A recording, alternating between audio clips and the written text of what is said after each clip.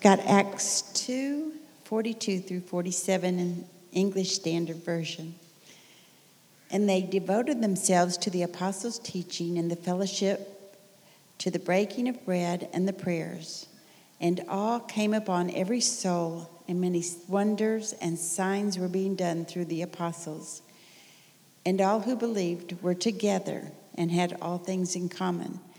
And they were selling their possessions and belongings and distributing the proceeds to all as any had need. And day by day, attending the temple together and breaking bread in their homes, they received their food with glad and generous hearts, praising God and having favor with all the people. And the Lord added to their number day by day those who were being saved.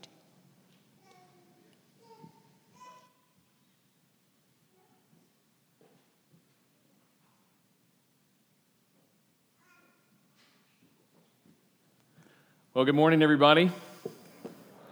Let's take a minute to think about what a miracle the church is.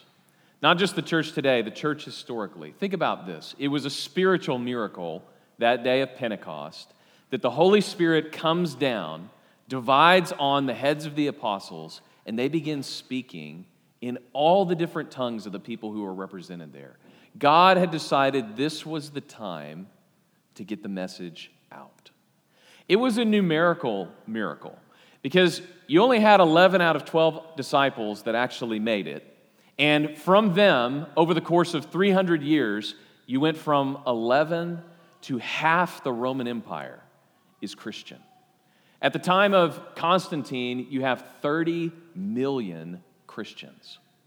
An amazing numerical miracle, so much so that you would have to look back, and even if you're not a Christian, you have to say, something incredible happened then. History has never been the same from the moment of Pentecost until now. The church, against all odds, against all human foibles, against the powers of sin, against the powers of darkness, has become the institution in the history of the world. It's an amazing miracle that we take for granted that we are here.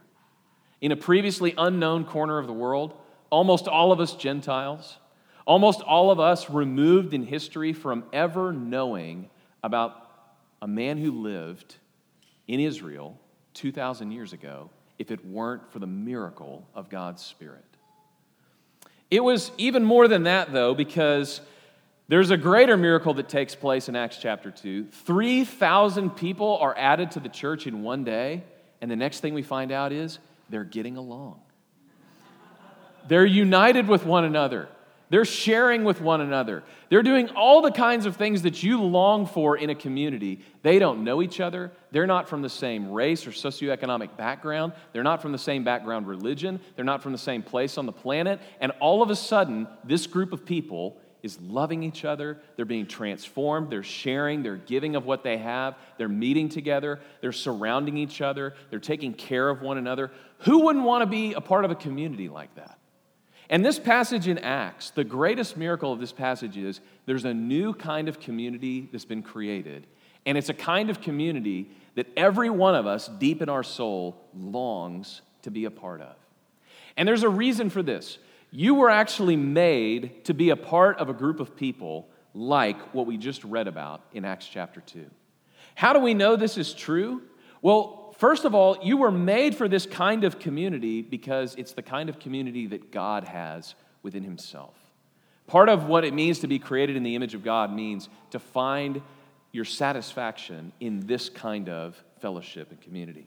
And the other one is God designed the church to be a new kind of community that would be a beacon to the world of what it looks like to be transformed back into fellowship with one another. Like a big cosmic family reunion where everybody gets along and everyone loves each other. So as we look at this passage this morning, here's the main thought I want to get across. The church is not a building. The church is not just an institution. The church isn't just a group of people. The church is a kind of community that God has designed. What God is doing through the church is creating a kind of relationship, a manner of being together, a way of sharing with one another around the central event of Jesus Christ that brings us to what Paul says in Romans chapter 5. Since we have been justified, we've been made right with God through faith in Jesus, we have peace with God. We have been put at rest in the favor of God. The church is a certain kind of community that reflects God's design for how we relate to each other. So if you look at this passage, there's one word that really stands out that defines what kind of community this is.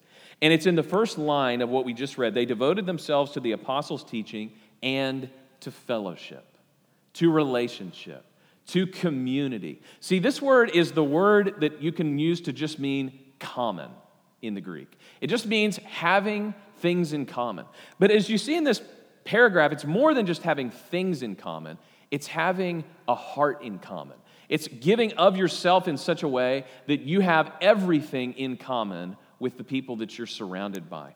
This word koinonia is different than the way we use the word fellowship. Fellowship is such a churchy word. When you say, we had a great time of fellowship, you would never say that just in your normal everyday life. You would only say that referring to a church thing.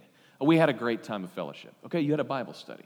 We had a great time of fellowship. We met at Starbucks over coffee and talked about church things. We've watered down this word fellowship to mean something like technical, something kind of jargony about the church. The word koinonia means the deepest desires of who you are satisfied in a community of people, really in a community with God. The Bible uses this word all over the place. And if you go back to the creation, the root word koinonia refers to not our fellowship with each other, but God's fellowship with himself. God's fellowship with himself. Now, what do we mean when we say that? How can you have fellowship with yourself? So for a minute, let's think about God before he created the world. What do we know about God pre-existing Genesis 1? Pre-existing us being here. What do we know about God? He was in perfect, content fellowship with himself for all eternity. See, the Father, the Son, and the Holy Spirit exist in a perfect kind of community. The Father loves the Son wholly and completely. And the Son loves the Father. And the Spirit loves the Father and the Son. And God was content. He needed nothing. He was joyful, perfectly loving, perfectly powerful before he ever decided to create anything. See, sometimes we think, why did God create the world? And we have this very human-centered view. Well, to have us, of course. What would the world be without us? But when you look at the Bible, it's actually the reverse. He created us so that he could share the perfect relationship and fellowship that he has with us. The goal of our life is to be invited into the relationship that God has always had. Jonathan Edwards put it this way: it's no fault of a fountain that it tends to overflow. That's God's creative act. He didn't need us, but he wanted us. And more than that, he wanted us to have what he has in himself.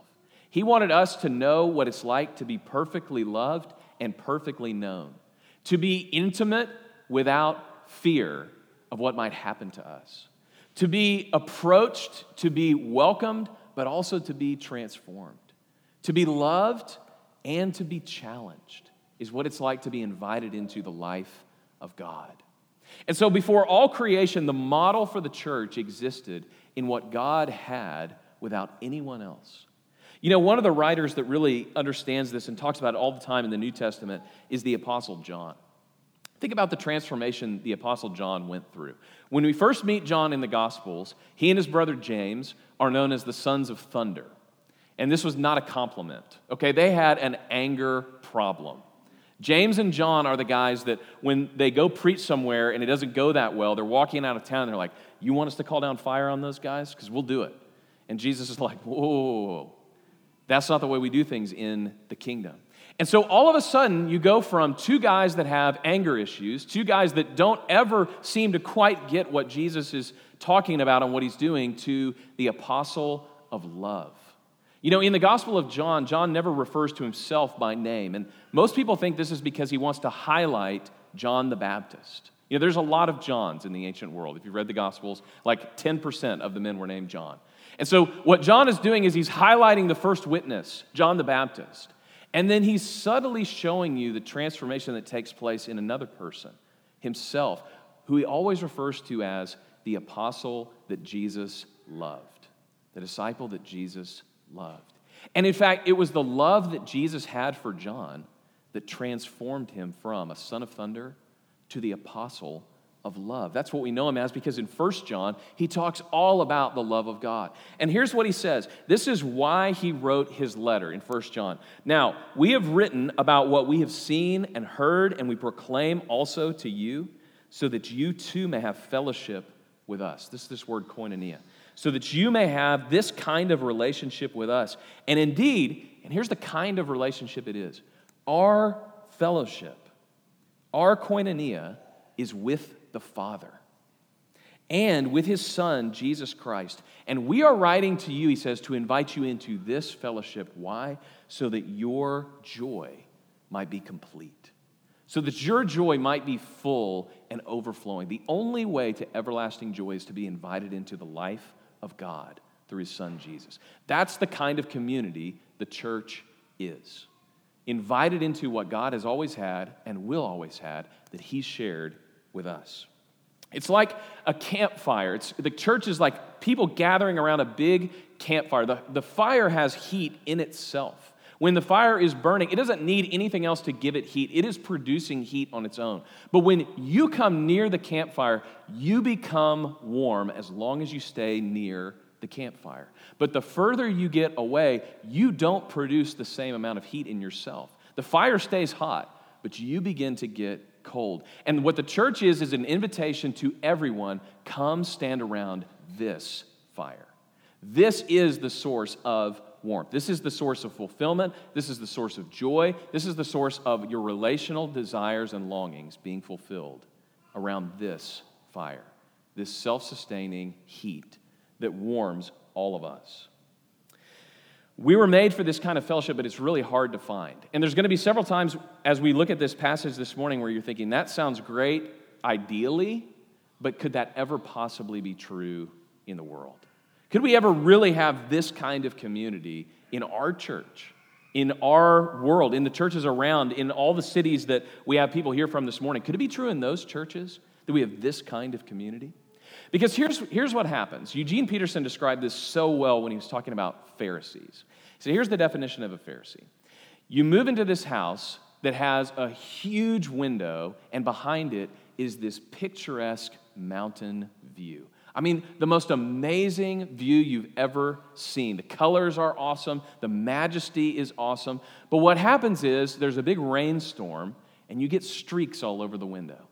So you've got to go outside and you've got to clean the window. And then you have family over, and all the little kids put their hands and their noses and their tongues all over it. And pretty soon you can't see through the bottom third of the window. So you got to go get Windex and you've got to clean it. And then you have something else happen. So you actually just start leaving the bucket over there by the window. And then you move the ladder over there. And then you have scaffolding on the outside to keep birds and rain from getting to it. And before you know it, you have this perfectly curated window, but you haven't looked at it in years. You haven't looked at the view. You've been disconnected from what it was built to display. And Peterson says, if that's you, you've become a Pharisee. See, the problem with the Pharisees wasn't that they didn't have the right priorities, it's that they had their priorities out of order. It's that they were hypocrites, that they said one thing ideally, but then they did something else. It's that they became too focused on keeping the window clean, but forgetting that the window is supposed to point you to something else. And this is the problem with churches who get disconnected from their mission.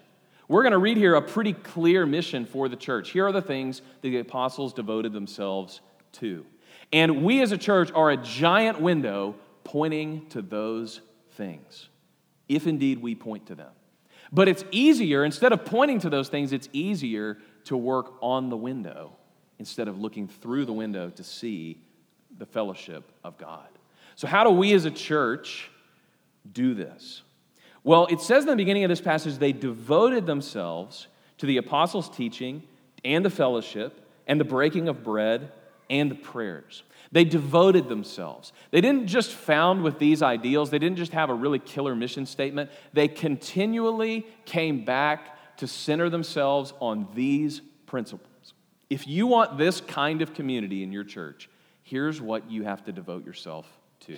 If we want to have this kind of community in our church, here's what we are going to devote ourselves to. There's 4 things. We're going to devote ourselves to the apostles' teaching. We're going to devote ourselves to each other in the fellowship.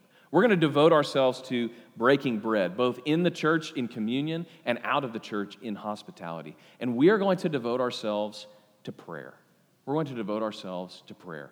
So if we want to create the kind of community they had, this is what we've got to devote ourselves to. So the first thing they say is they devoted themselves to the apostles' teaching. Now, how do we translate that to today? The apostles' teaching, if you look at it, is different than what we think of as apostles' teaching today. Because when you look at what the apostles were doing, they were talking about the Old Testament all the time.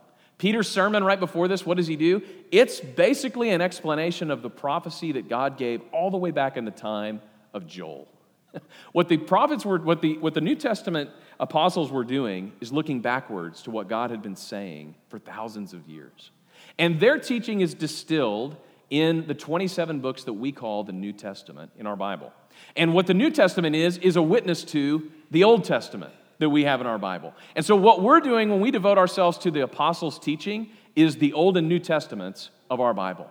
And there's a reason we devote ourselves to this. Not just because there were a bunch of really clever guys that wrote some really inspirational stuff. We devote ourselves to it because it is the Word of God.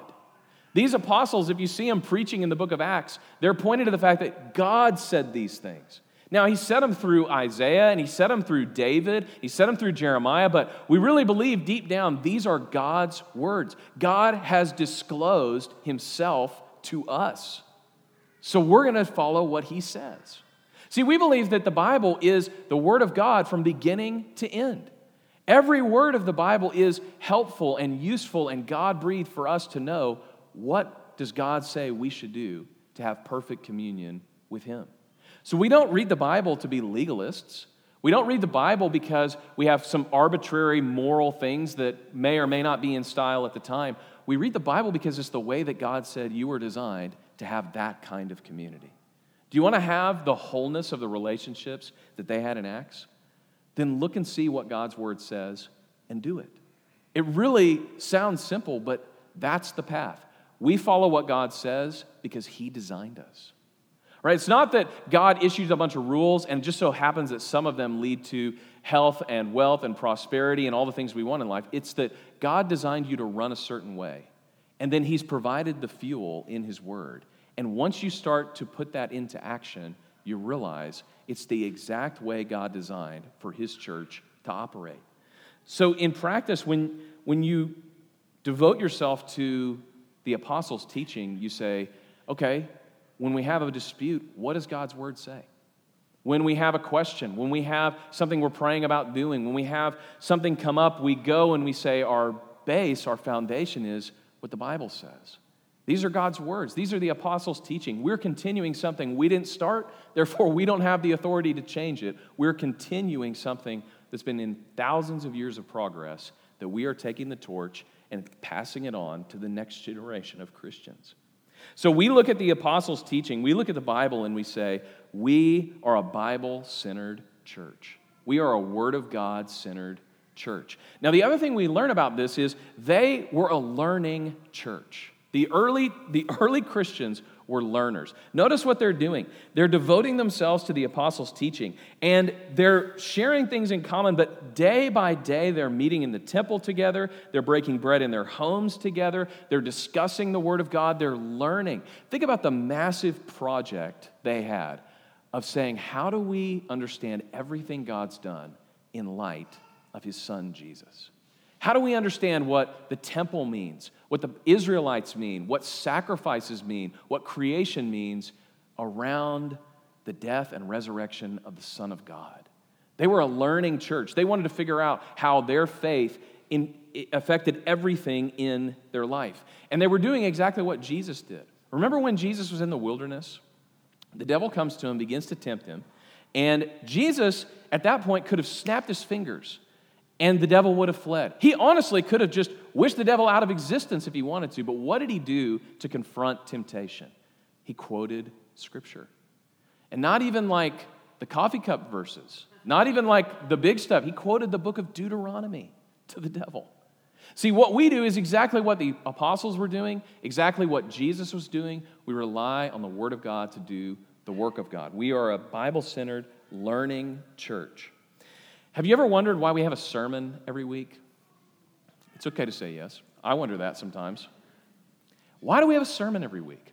There's like no other institution that still does this. Everything you read is like, well, we're not a lecture-centered world anymore. We're a dialogue-centered world. And it actually, people learn better in other learning environments. A 40-minute lecture is not the way to change people. We don't do a sermon because it's practical, although I think it is. We do a sermon because we're commanded to. God says, when you gather together, open up my word and explain it, and then do it.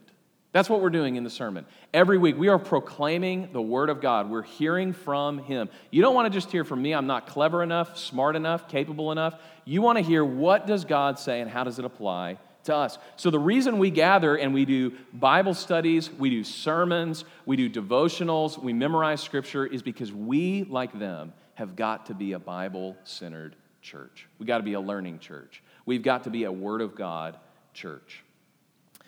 Now, they also devoted themselves to fellowship. They weren't just a Bible-centered church. They were a loving church. They were a loving church. And I just want to point out that these always can coexist. You can be all Bible and all love at the same time and not have to sacrifice on either of them. But it's very difficult. See, they were a loving church because they decided that they were going to put the relationships they had with one another in the top priority. They believe that if you do what God says, it will lead you to give of yourself to other people in a way that is radical to the outside world. It will lead you to do things, to love your neighbor as yourself in ways that are not in your own, quote-unquote, best interest. But they're in God's best interest, and therefore they are ultimately in your best interest. See, the way that I think about our move, Laura and I's move to Carlton Landing, fits so well with this vision of what a church is. It is a community who is a loving community. See, one of the things that had really been stirring in my soul over the last few years is you can do all kinds of programs in a church and never see people grow. It's possible. You can gather people together. You can do all the right things. You can say the right things. You can preach great sermons. And people come week after week after week, and their lives never change. And I can't tell you how frustrating it is when you're in a spot where you're seeing this, you're pouring yourself into it, and you're realizing nothing is happening. See, this church, one of the characteristics of this church in verse 43, awe came upon every soul about what God was doing in their midst. Don't you want to be in a church where people are in awe of what God is doing? But sadly, I have been in ministries before of my own doing where there was no awe. And I thought, why is that? Why is it that you can do all these things and nothing seems to take root, nothing seems to happen? I'll give you one reason. It's because the church is supposed to take place in relationships. The transformation that you want in your life cannot happen if you only see people in a church context when you can manage what they see of your life. You will never change if you live in that environment. And in fact, if you only see people for 1 hour a week and you sing together and you say something on the way in and you say goodbye on the way out and you hear a great sermon and then you go back to a different community of people who aren't clued into the same things and don't get to see you in that context and don't get to use your gifts, your life will never change. The key to life change is being in close relationships with people where you can't manage what they see all the time. And in the age of social media, we have become expert curators of our own external life. We are terrified to encounter people when they don't get to see our best, when they don't get to see us with a little bit of preparation. What you need for your life to change is for people who love you enough and are around you enough to see you at all of your moments and still love you and walk with you. That's the key. So when Laura and I were talking about, well, do we want to go to Carlton Landing? We want to go to Carlton Landing Community Church. Here was the selling point. It's a unique church in so many different ways. We talked about that some last week. We have people from all over the region, people from all over the denominational spectrum in this church. But here's what we do have: a community that is already focused on relationships. This is a place you come because you want to be around people. You want to be around your family. You want to make new friends. You want to be in a place where you are organized to cross paths with people that you didn't know before. This is a place that has a relational mesh that you can barely find anywhere else. And so we thought, what would it be like to go to a place that already has that relational map? Everybody already sees each other all the time, and you do church in the middle of that? That's exactly what they were doing in Acts chapter 2. You're around people whether you like it or not. You have people that are sticking with you whether you want them or not. You have people that will love you at your best and your worst. And whether you come here on the weekends or you're here full time, it is a place that is geared to be a loving community. That's the seedbed of growth in your life. Your life will grow. Your life will transform by the Spirit when you lock arms with other believers who are committed to more than an hour a week, to more than just the good times, to more than just the Facebook you. They are committed to the real you. That's how your life changes. And what they were doing in Acts is they were around each other. They were connected to each other in ways that we have never experienced. Because after Acts chapter 2, after you get this ideal picture, you know what begins to start? Persecution. Persecution in the church. And what happens? That relational mesh gets stronger and stronger and stronger. They had devoted themselves to each other. They devoted themselves to be a loving church. You know, part of that is they had devoted themselves to being a generous church. They were giving of everything they had to those who had need. Now, you get some really wonky stuff in the commentaries where they're like, see, this is like a proto-socialist community here. They're sharing everything in common. They have all their possessions. That's clearly not true because they're meeting in their houses day by day. They have houses, they have possessions, but here's what: they're not tied to those beyond the call of God.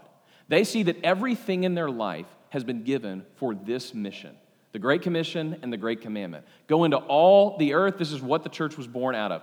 Go into all the earth, preach the gospel, baptize people, teach them to obey Jesus. That's priority number one. The greatest commandment is love God with all your heart, all your soul, all your strength, and love your neighbor as yourself. They considered those things took priority over everything else. So when you organize your life that way, you become generous because you see all of your possessions, your time, your gifts, your talents as vehicles to accomplish what God is doing in your community. So what they did was they had things in common.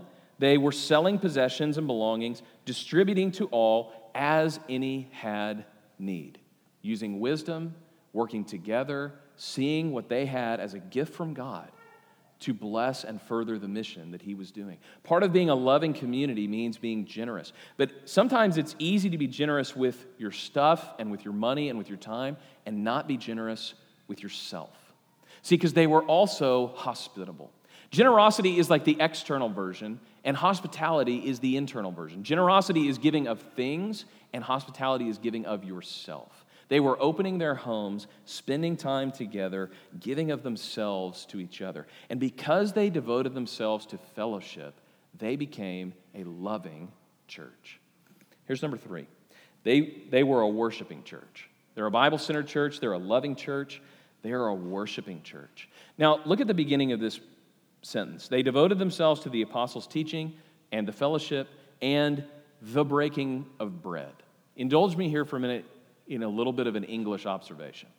This phrase right here has an article in front of it. So it's not just breaking of bread, it's the breaking of bread, right? It's not just Ohio State University, it's the Ohio State University. It really adds something to it when you say that. Most people think that this article means the breaking of bread is what we do when we celebrate communion.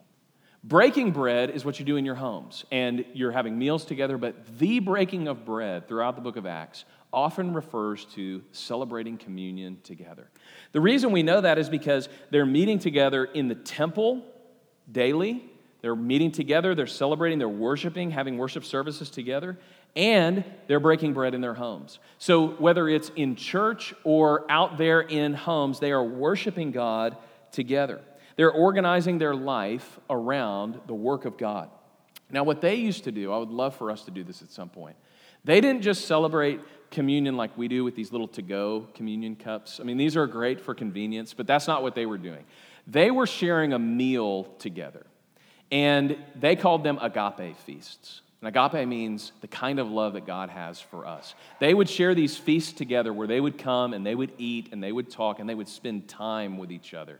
And any of you guys that were here for our Maundy Thursday service last year, it's one of my favorite things we've ever done, because what we did was we slowed communion down and we ate and we talked together. That's what communion is. Communion for us is a mini meal, like a very mini meal. It's not very good tasting, but it's a symbol of the meal that we'll have with God in eternity. It's a reminder that part of our life together is feasting and eating together. Worshiping together means coming and celebrating what God is doing with a sermon, with worship, sharing communion together, baptism, sending us out with a benediction. We talked in Psalm 113 several weeks ago about all the elements of worship. All of those things point us back to community. So if you come to church and your instinct is to go through the motions, just you and God, and then leave, you're missing out on the richest part of what worshiping means. Celebrating and reinforcing this kind of community together. So what's the point of a worship service? To enjoy God together. What's the point of programs? To have fellowship with God and each other. Why do we have certain things in the church that we'll do for a season and then we get rid of them? We might have a great program for a while and it suits a need, and then we do something else, because our top priority is creating this kind of fellowship. We devoted ourselves to worshiping God in community. Here's the last thing. They devoted themselves to prayer. They devoted themselves to prayers, plural, which I think is another interesting part of this text. Continuous, ongoing, asking God, what should we be doing? What are you doing? How can we commune with you? How can we serve one another? How can we gather around and lay hands on those who are sick? If you've been prayed for that way, or our elders in the room know, one of the most special times as a church is when somebody says, I am at the very end, I need you to gather and pray. In James 5, where it says, if anybody is sick, if anybody is joyful, if anybody needs to be healed, gather the elders. Get together, ask God that He might heal them, that He might forgive them, that He might raise them up. It's a gift to our body to pray. Because you know what happens when you pray for each other? It's very hard to stay mad at each other. It's very hard not to want the best for somebody that you're praying for. It's very hard to be out of fellowship with somebody that you're continuously praying for. It's very hard to continue in sin when you are praying constantly for God's will in your life. It's very hard to stay out of God's will for you for long if you're continually praying and you have people around you who are praying and holding you accountable to what God has in your life. So they devoted themselves to these things, and we're devoting ourselves to these things because we want to have this kind of community. We want to be in fellowship with God and with each other at such a level that we enjoy what God created us to enjoy. But here's the kicker. There's one phrase in here that we can't miss. They all came upon every soul, and all who believed were together, having all things in common. They were selling their possessions and belongings day by day. They were attending the temple together, breaking bread in their homes, receiving food with glad and generous hearts. They were praising God, having favor with all people, and the Lord was adding to their number day by day those who were being saved. They had a common purpose, seeing people come to know Christ. They had a common purpose. In fact, the word that's used here for common purpose is the word same desire. They had the same desire. So not only were they devoting themselves to these things, they were devoting themselves to an attitude, to a mindset, to a heart condition. We will value everything less than we value the work of God in bringing sinners home and turning us into the image of Christ. It's our top priority. We'll put everything below that. If we have the same purpose, the same mind, the same heartbeat, we too can have the community that they're talking about here. I love the end of this paragraph, and this is where I'll end. The Lord was adding to their number daily. Because why wouldn't He? If you had this and you were observing it, why wouldn't you want to be a part of it? Sometimes in today's world, our best apologetic, our best way to reach somebody who doesn't know God is to model what it looks like to have a community of people who love God like this. Sometimes the most attractive thing to somebody who's longing to have community, sometimes the most compelling thing to someone who thinks it can never be quite like this, is to see it actually play out in your life. What we do here as a community is evidence of what God has done in us to the world looking on. And God added to their number daily. Why wouldn't he add to this kind of community? This morning we're celebrating communion as a reminder of what this is, a common bond around the death and resurrection of Jesus. And the way we do communion here is when I pray and the band comes back up, we'll take the lids off of here and you'll come and receive communion and go back to your seat. It's just a reminder to us getting out of our seat, coming, that when we worship, we come to God and we take from his table our sustenance. His body, which is broken for us, the bread of life that gives us life, the blood that was shed for us, that's a new covenant of life for us. So we come and take these and then we go back to our seats and we wait a minute so that we can all take them together. You know, in 1 Corinthians it says, we all eat from one loaf. We all drink from one cup. We don't technically do that because of COVID. But we do symbolically say, when we come to the table, are one. We are not separated. We are not distinct. We are all Christians. We're all children of God. So as I pray for us, come forward, take the communion elements back to your seat, and then I'll come back up and we'll take them together. Father, we praise you that you have created something that no person could ever have created. Father, that you have worked something in our midst that we could never have designed or planned or strategized. Father, that you're creating a family that we've always longed to be a part of, and we ask you, Lord, that you would do it in our midst. Father, by your Spirit, would you do the miracle of bringing us together, united in the same purpose around your word and around worship and around loving each other and around praying. Father, would you be the center of our community together? God, we ask like you did then that you would do it now, that you would add people who have a longing to be loved the way you love them. Father, people who need a firm foundation of truth. Father, people who are looking to be a part of something. Lord, would you bring people home into your family? Father, would you help us to have a single-minded focus and purpose in what we do here, to glorify you, to enjoy you, to be present with you, and that would spill over into our families and our friends and our coworkers, that they would see a kind of relationship that only you can bring about. Father, do this by your Spirit, whatever it takes. In Jesus' name we pray. Amen.